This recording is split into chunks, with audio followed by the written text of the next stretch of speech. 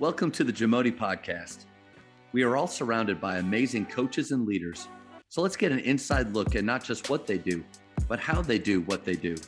After all, becoming the best versions of ourselves is Jamodi, just a matter of doing it. Coaches, the Jamodi Podcast is powered by Ballogy. What's your BSA score?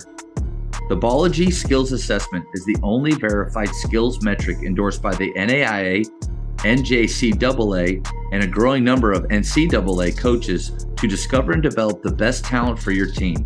This 4-minute, 40-shot test can be taken free today on the Ballogy mobile app. Elevate your game. I always love getting to learn about the daily habits of successful coaches or leaders and guys in your role. So what are some things that you do daily that set you up for success? You know, I think it's obvious that you have to be driven in some form or fashion. That was instilled in me by my father and my high school basketball coach, Doug Gallion, that we have to be purposeful and passionate and driven to excel in whatever you want to do. And obviously my realm was I wanted to be a high school basketball coach. And then, 25, 26 years into it, I wanted to be an overall athletic director. So I think you have to wake up every day with a plan, a mission, and you have to be driven to the point where you're just going to be relentless in your pursuit of excellence. And that can be your daily routine, your daily habits. I've chosen to be, after reading all these John Gordon books, I'm being ultra positive as much as I can be, because if you can smile and laugh certain times, at certain things, just be joyful about doing certain things, I think it just creates a better atmosphere, more positivity. Coaching and teaching in this profession is very tough. That goes without saying. But we just need to be focused on uplifting others while we're trying to navigate this path for ourselves.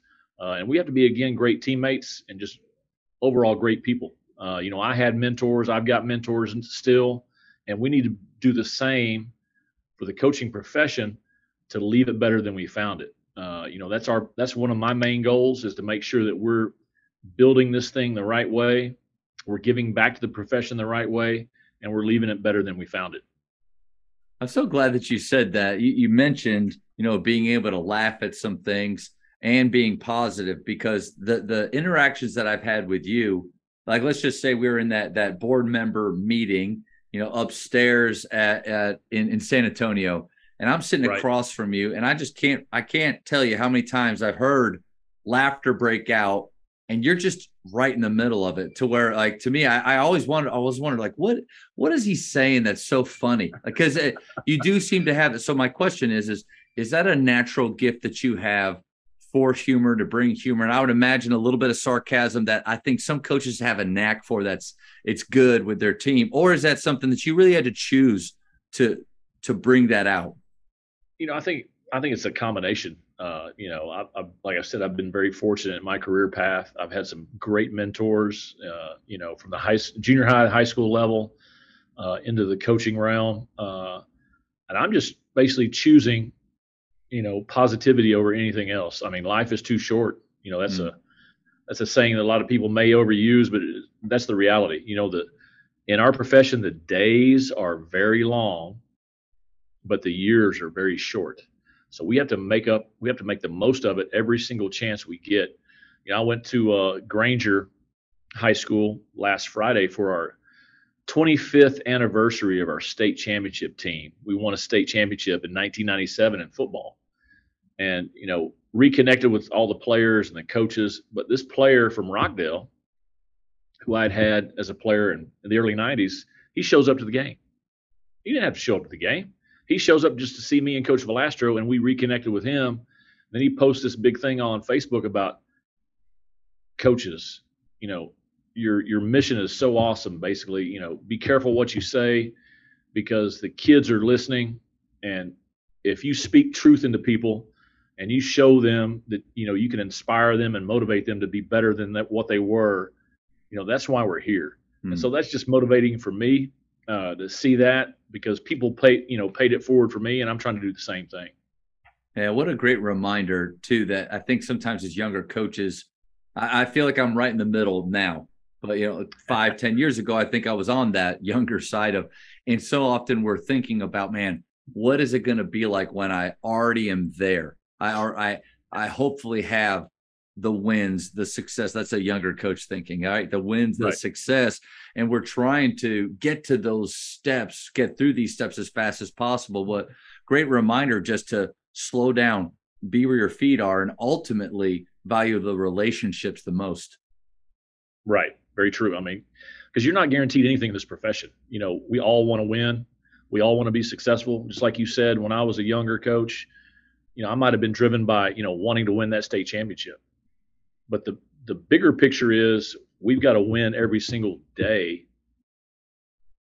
in how we connect and how we support and how we uplift people, whether it be players, coaches, faculty, staff, the strangers we encounter.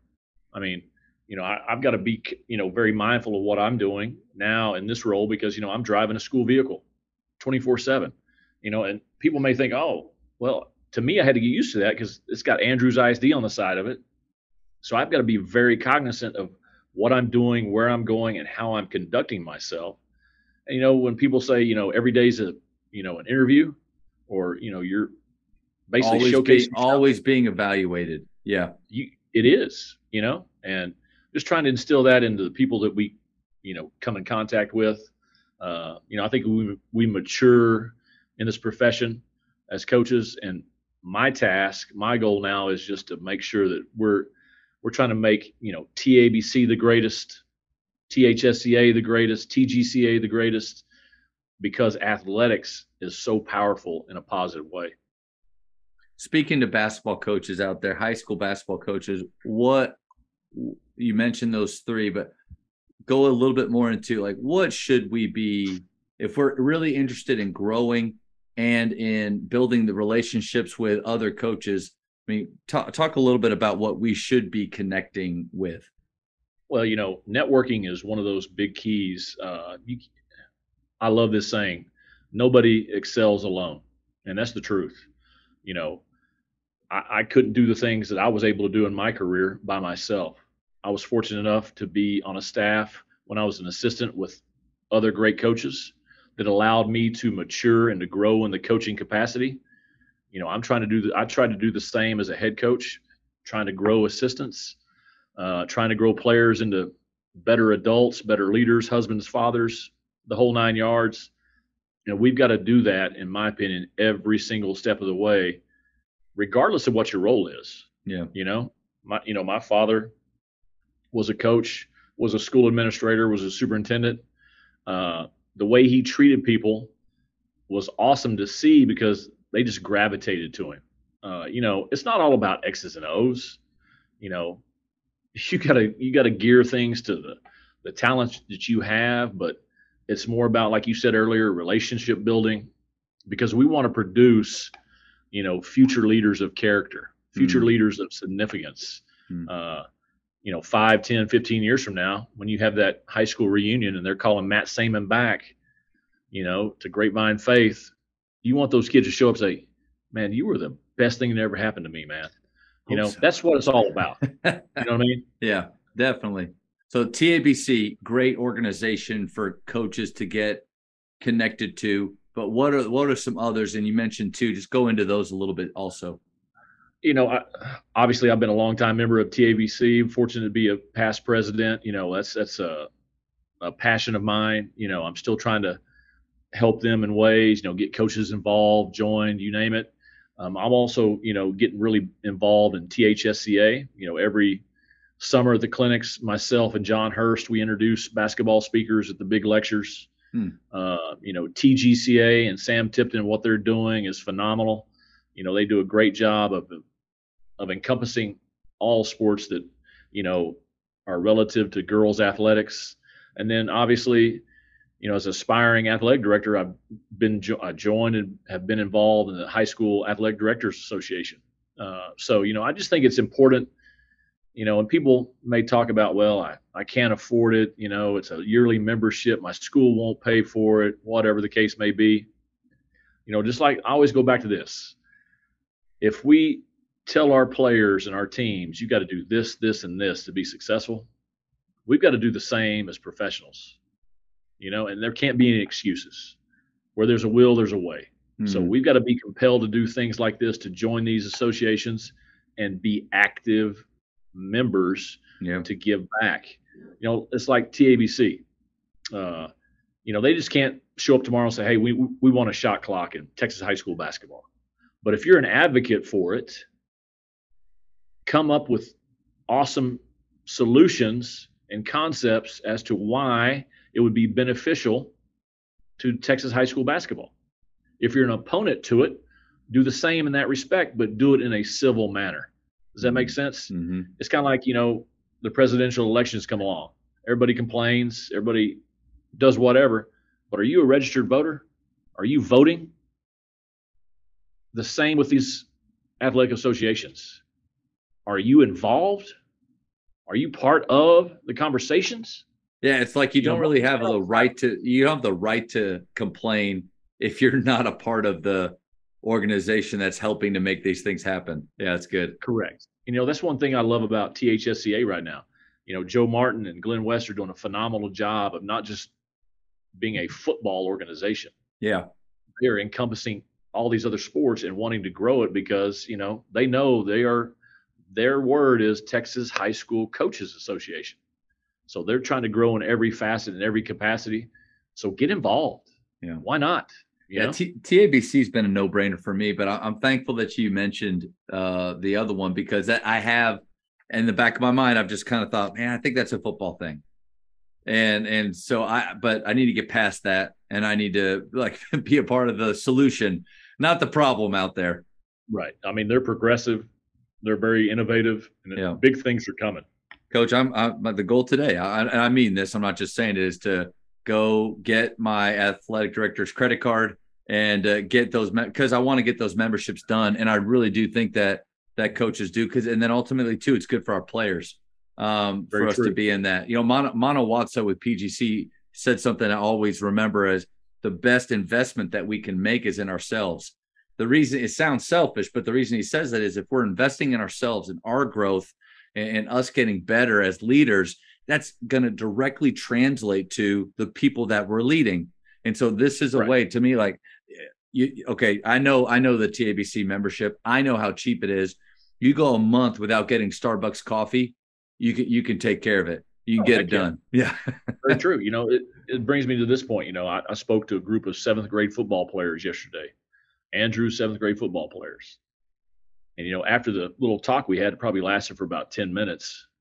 I turned to the strength and conditioning coach and said, these kids are 7th graders. They probably didn't listen one bit, majority wise, but some did. They're 7th graders.